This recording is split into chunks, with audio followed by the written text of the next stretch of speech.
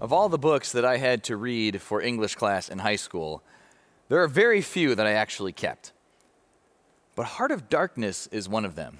This is actually my high school copy that I still have with the things I underlined and the pages I marked, which is kind of strange to me because it's a kind of depressing book.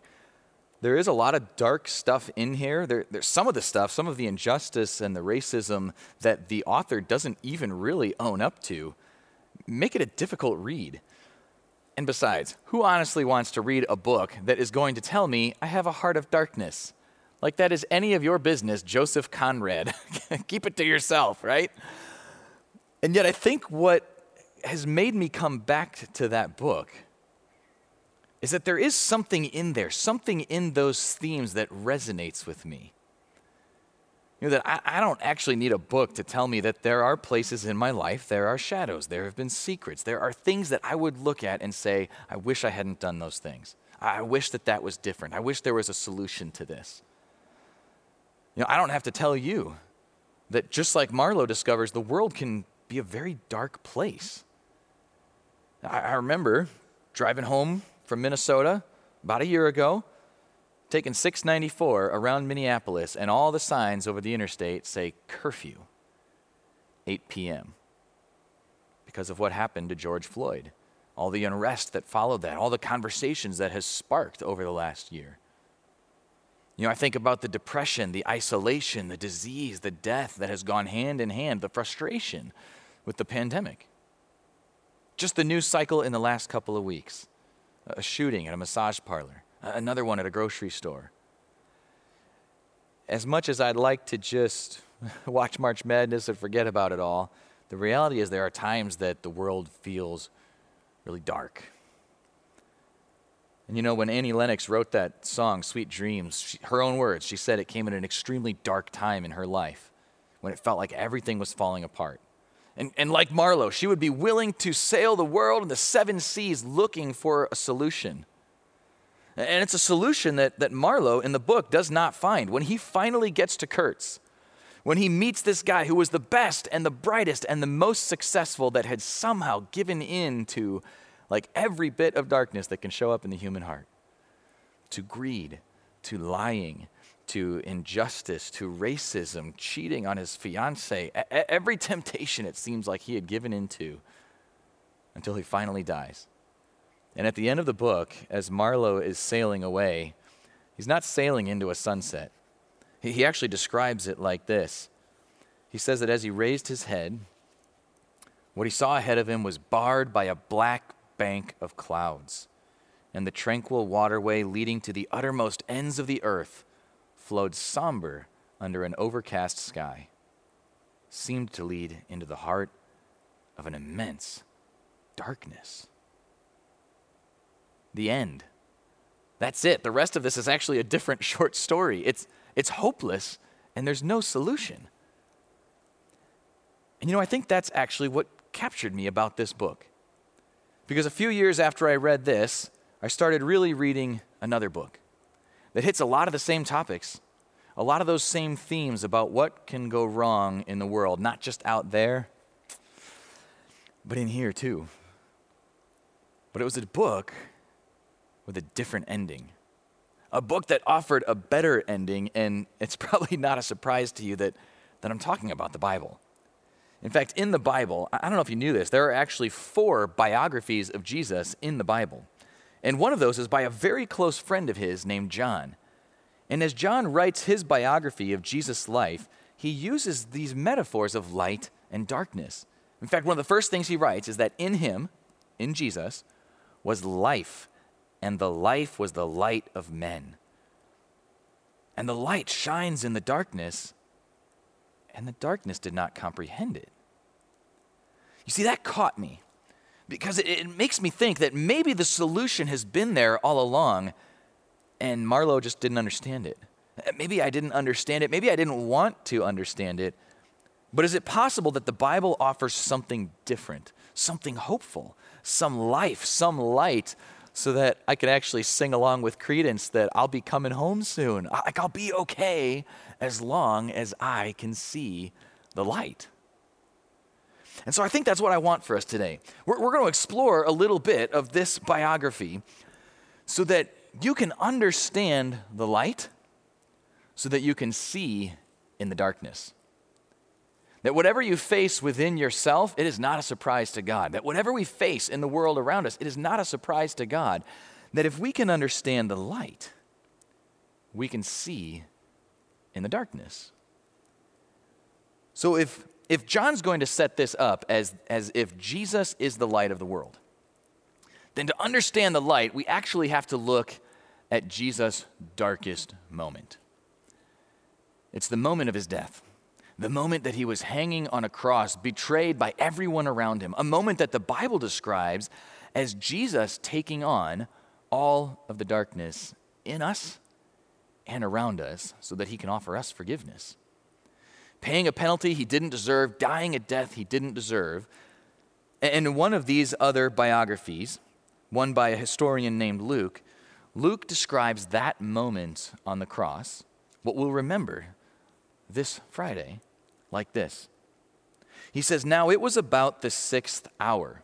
And as the way they counted that would be noon, high noon, middle of the day. "It was about the 6th hour, and there was darkness over all the earth until the 9th hour. Then the sun was darkened, and the veil of the temple was torn in two, and when Jesus had cried out with a loud voice, he said, 'Father, into your hands I commit my spirit.' Having said this, he breathed his last." Notice that this looks like a moment of defeat, but it's actually a moment of victory. See, because Jesus was facing the darkness. So what is this darkness? Is that literal? Is that a metaphor? Well, let's think of it first as a symbol. Because what the Bible describes that Jesus is doing on the cross is that he is taking on everything that makes the world dark and God's response to it. Right? That when I make mistakes, like places I don't live up to my own standard, like my own moral code, things I wish I hadn't done, let alone God's, that can be frustrating to me, disappointing to me. I want to do better. I want to try. God feels that too. When I see things in the news that I can't believe, injustice that happens, or this ugly thing, or that depressing thing, when I see disease and all of that around me, God feels that too. In fact, God, because he is good and because he is righteous, he is angry at evil, and he has to deal with it. He can't ignore it. He can't just say, hey, we all make mistakes. Whatever, do your best. Right? God has to deal with it. But because he loves us, because he loves you, it says that he sent his son.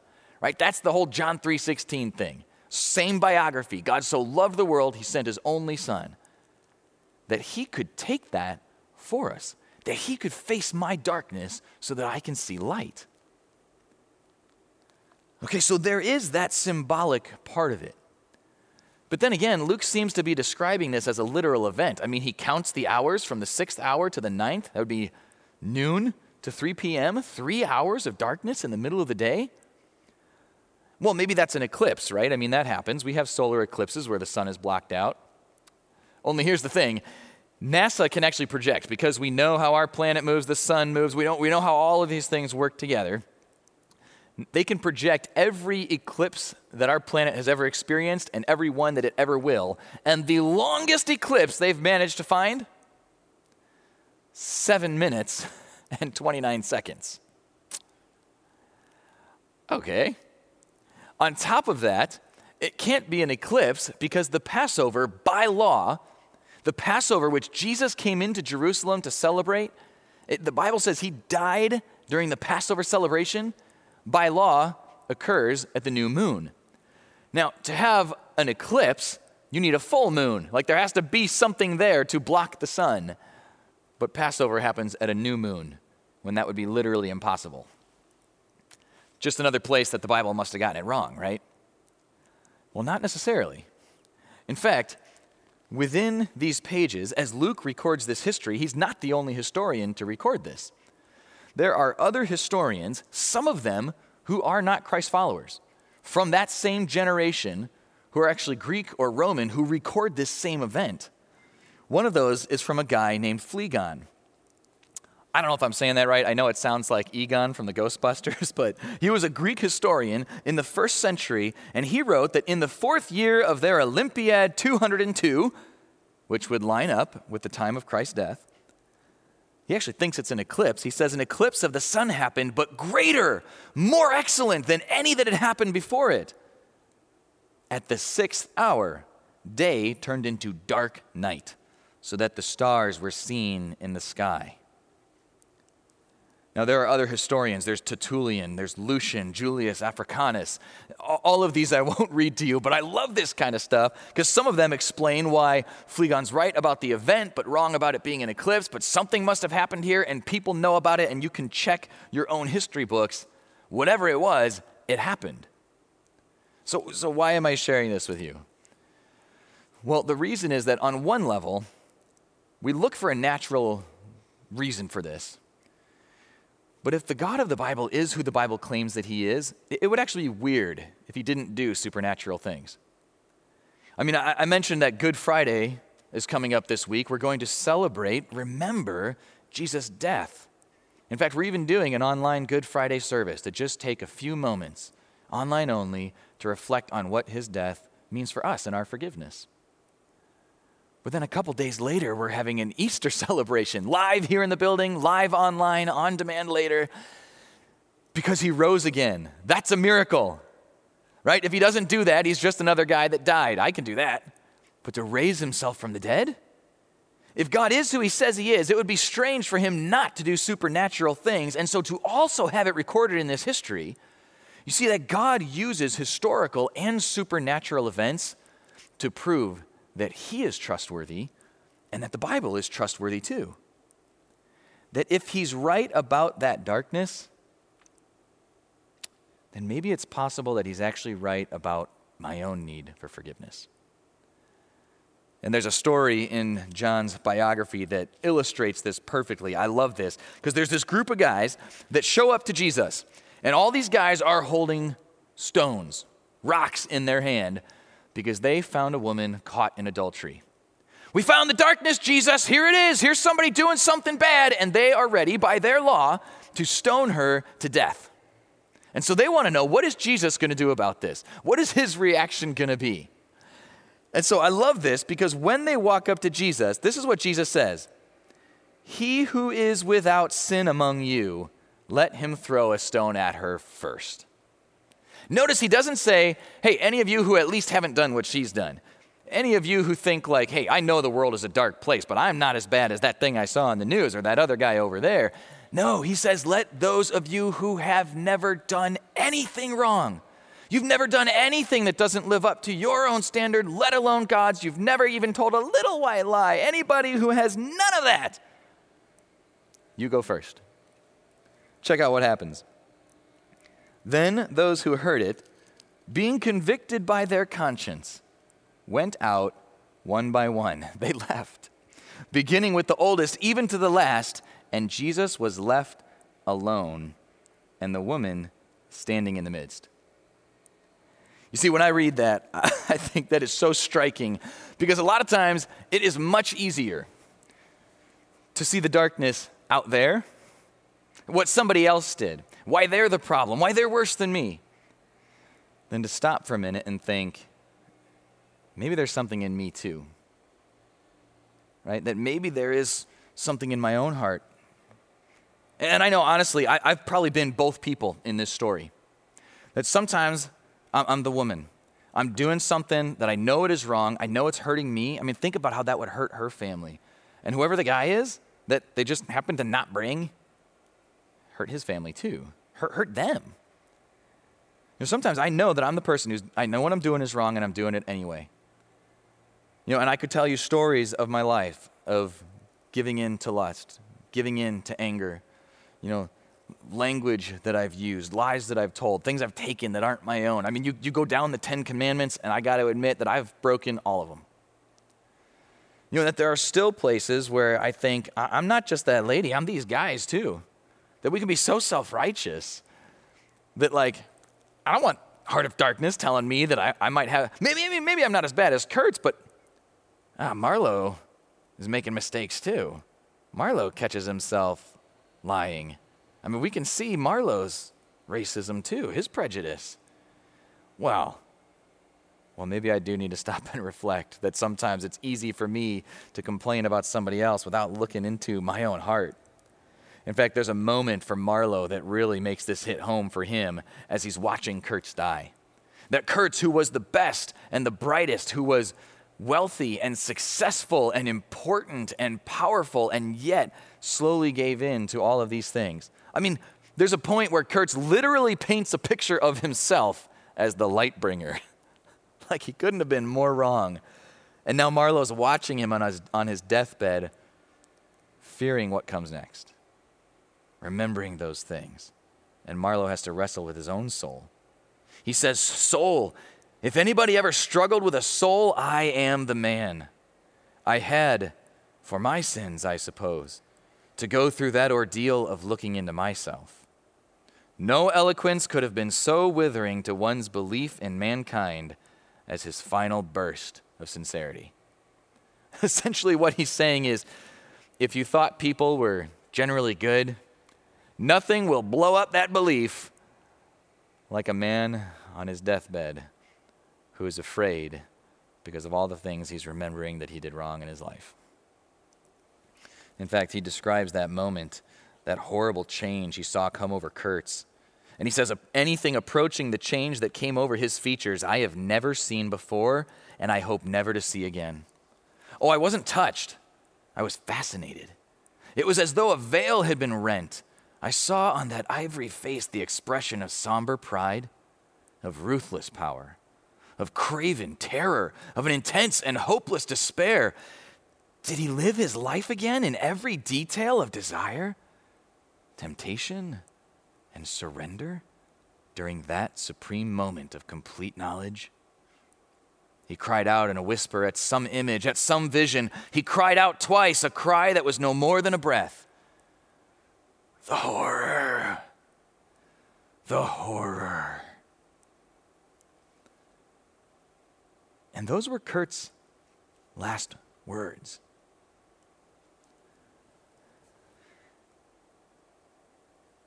And sometimes we don't want to look into that darkness, into those secrets, into those shadows. It hurts enough to see what's around us without looking in.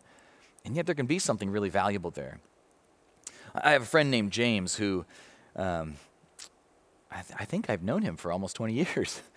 And as James and I have talked, one of the things that's kind of funny that he told me, it feels a lot about how I felt towards this book. He's told me that he doesn't want to go to church because if he goes to church, they're just going to tell him he's a bad person. And he's not a bad person. He's faithful to his wife. He works hard at his job. In fact, he's a great mentor for other people around him. And that's true. I mean, James is an awesome guy. There are literally people today who are not in jail because James helped them recognize what they were doing wrong in their life and how they could improve it. That James was not going to ignore it. He was going to mentor it. He was going to mentor them. In fact, I've learned things from him too. Some of the best financial tips I've ever gotten came from James.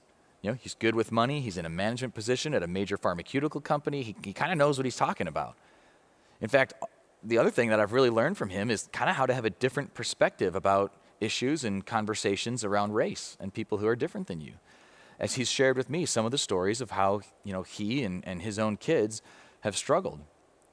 And that's extremely valuable to me because it gives me a perspective I might not have known and helps me kind of grow to be a stronger person. In fact, he will even, at times, quote things from the Bible that he learned somewhere along the way. Even though he's not convinced about all this stuff, he realizes there's really good truth in here that helps us kind of avoid the mistakes, become the person we want to be. And so as we've talked about this, I realized that he's not really afraid that somebody's going to tell him he's a bad person or that there's stuff he could work on. He loves that. He loves to improve. He loves to help other people do the same thing. I realized what he's really thinking about is condemnation. He doesn't want to feel the condemnation that he would come into a place or read a book, whatever it is, that would make him feel like he's not worth it, unforgivable, or condemned. And that is what I love about the way that Jesus answers this woman. Check this out. Everybody else around her was ready to condemn her, but look at what Jesus says. When Jesus had raised himself up and saw no one but the woman, he said to her, "Woman, where are those accusers of yours? Has no one condemned you?" She said, "No one, Lord." Notice that she calls him Lord. And Jesus said to her, "Neither do I condemn you. Go and sin no more." No condemnation. Now that's different. Right? Everyone else around her was ready to condemn. And if there's one person who could, if Jesus really is God himself in the flesh, the giver of all truth, the creator of the universe, the giver of all morality, perfectly righteous and holy, if anyone could condemn her, it's him. And yet he says, no condemnation. Isn't that what we long for? I mean, think about this. Who would you rather have as judge over you?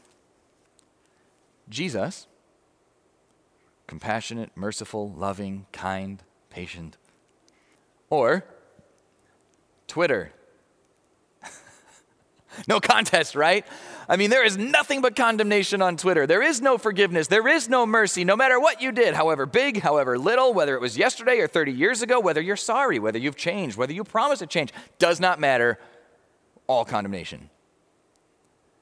Here's Jesus who says, no condemnation. And I love what he says next, because he doesn't just ignore it. He doesn't act like adultery doesn't matter and doesn't hurt people, or that God has no standard. He doesn't brush it off and say, I don't know, we all make mistakes, so whatever. I don't judge. No, what he says is, let's mentor it. Not ignore it, mentor it. Let's make it better. Go and sin no more. In fact, the next thing he says to anybody else who's listening, that Jesus spoke to them again, saying, I am the light of the world. He who follows me shall not walk in darkness, but have the light of life. You see, when we understand the light that Jesus is bringing, when you understand how his light is first of all to save you from that darkness, to bring us out of it, to take me and give me his goodness, then he also helps us live that way. Then you can bring light with you where you live. Right? That Jesus shines light into me, forgiveness into me, mercy into me, mentorship into me, and then I can shine that light to other people. That bit right there, that's exactly why we do things like Authentic Manhood. So Authentic Manhood is a 6-week study that we're starting the week after Easter. It's Sunday nights and Monday mornings. I love it because every week is standalone, so if I got to miss a week, it's not like I'm way behind. We're doing it live, we're doing it online. But what's really cool about this is we're bringing out Ken Kington, a comedian, an awesome guy, and a guy who has lived it, for the specific topic of fatherhood. Which, I love my kids, and I think I'm doing okay, but there's always these moments that it's like, I think I need some help here. And I can't tell you how some of the simplest things, what if I was patient with my kids like God was patient with me? Ooh, then God, I'm going to need your help. And so you would love this, whether you have adult kids that you're still building a relationship with, you got kids in the house, or maybe you'll have kids someday. The idea is that you come to Authentic Manhood, you get really good tips to kind of share light in the world around you and see that it just might be that solution was here all along if we understand it. That some of those fantastic tips are actually coming right from the mouth of God.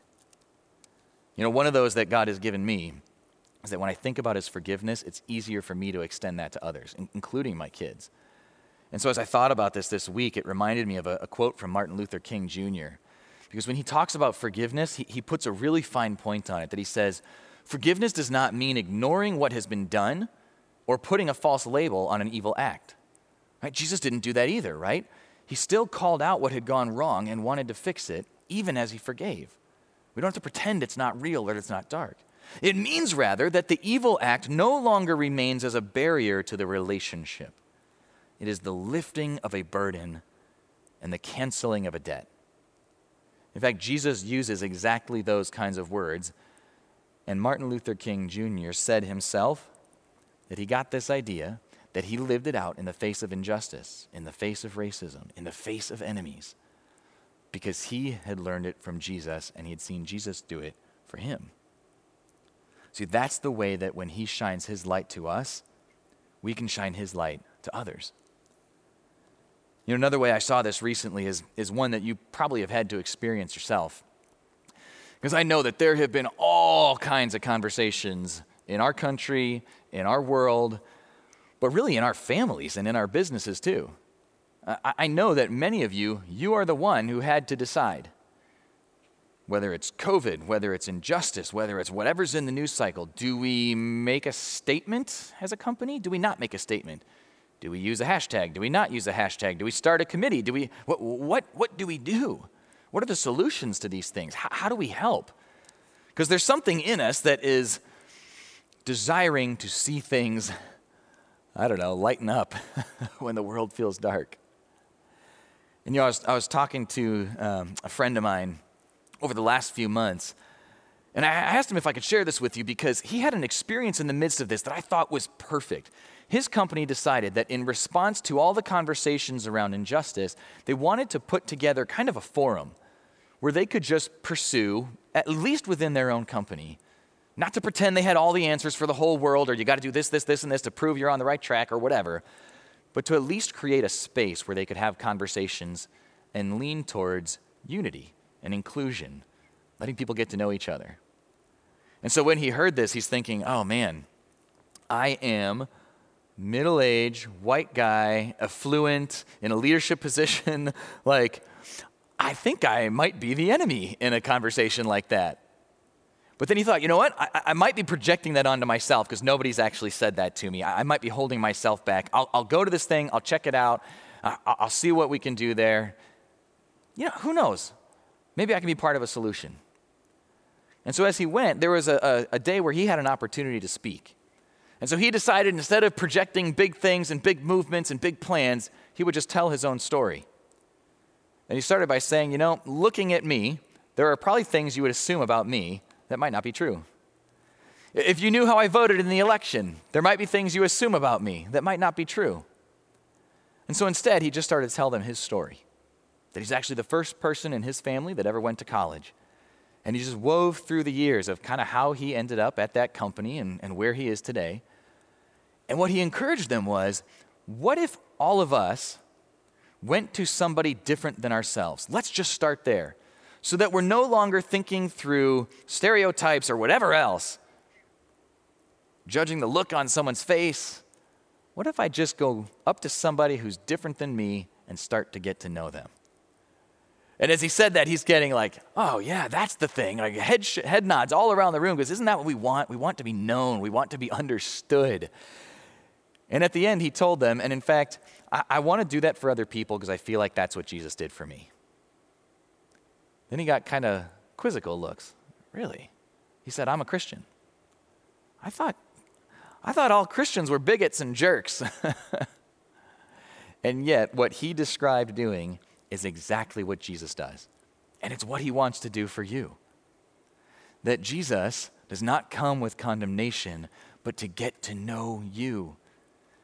That he already knows the darkness, whatever you want to call it, that might be hidden somewhere in here, that I wish was gone or I'm not even aware of yet. He already knows. And he loves you. And he came for you to build a relationship through forgiveness with you. But then we have a choice to make. Will I reject that? Or will I believe him? In fact, back in John's biography, he uses these words to describe that. Jesus himself is speaking here. He says again, I have come as a light into the world, and whoever believes in me should not abide in darkness. And if anyone hears my words and does not believe, I do not judge him, for I did not come to judge the world, but to save the world. That's Jesus telling you his purpose, to bring light to save the world. But he goes on, He who rejects me and does not receive my words has that which judges him. The word that I have spoken will judge him in the last day. See, essentially what he's saying is that all of us ultimately have a choice to either reject his forgiveness, to stay in the dark, or to believe him, that he is who he says he is, that I really do need forgiveness and that he really is the only one who can give it to me, that he really is the only one who can face my darkness, who can heal my need, who can fix the world around us. Because he paints a picture of a glorious future when there is no more pain, no more sorrow, no more tears, no more evil. But at least the way the Bible tells it, that only comes through Jesus. And so again, I can't force that on anybody. And I love that Jesus says he's not forcing that on anybody either. It's an invitation to believe in the light of the world. That ultimately the Bible doesn't give us a way around that. That there are times where you may be around people who believe in the light. You know, like my friend at his business, you know, who is able to bring Jesus into a place and it seems to lighten up the room. And you'll experience some of those benefits, but ultimately each of us have a choice to make about Jesus himself for ourselves. And so I would just encourage you as you think about that, because every one of us is going to have a last day. And that can be terrifying, I know. I think sometimes of what Kurt's experienced, and his last words were fear as he slipped into darkness and horror. But you know what Jesus' last words were? Well, John, again, in his biography of Jesus, that loud cry that Luke says Jesus had, that shout of victory, John tells us the words Jesus spoke were, "It is finished." Not you are finished, not I'm finished. I've still got a long way to go, but it is finished. The work is done. All of the darkness has been dealt with on the cross, and all that's left for me is to receive that from him and go live in the light. So as we close today, maybe that's something you want to think about. Maybe Good Friday, maybe at Easter, maybe exploring authentic manhood. Because that's the way that we can sing, that I'll be all right as long as I can see the light. Let's pray. Jesus, thank you that you are willing to face the darkness for us. Jesus, I want to invite you to help me shine your light to those around me. I thank you for who you are and for what you've done. It's in your name that we pray. Amen.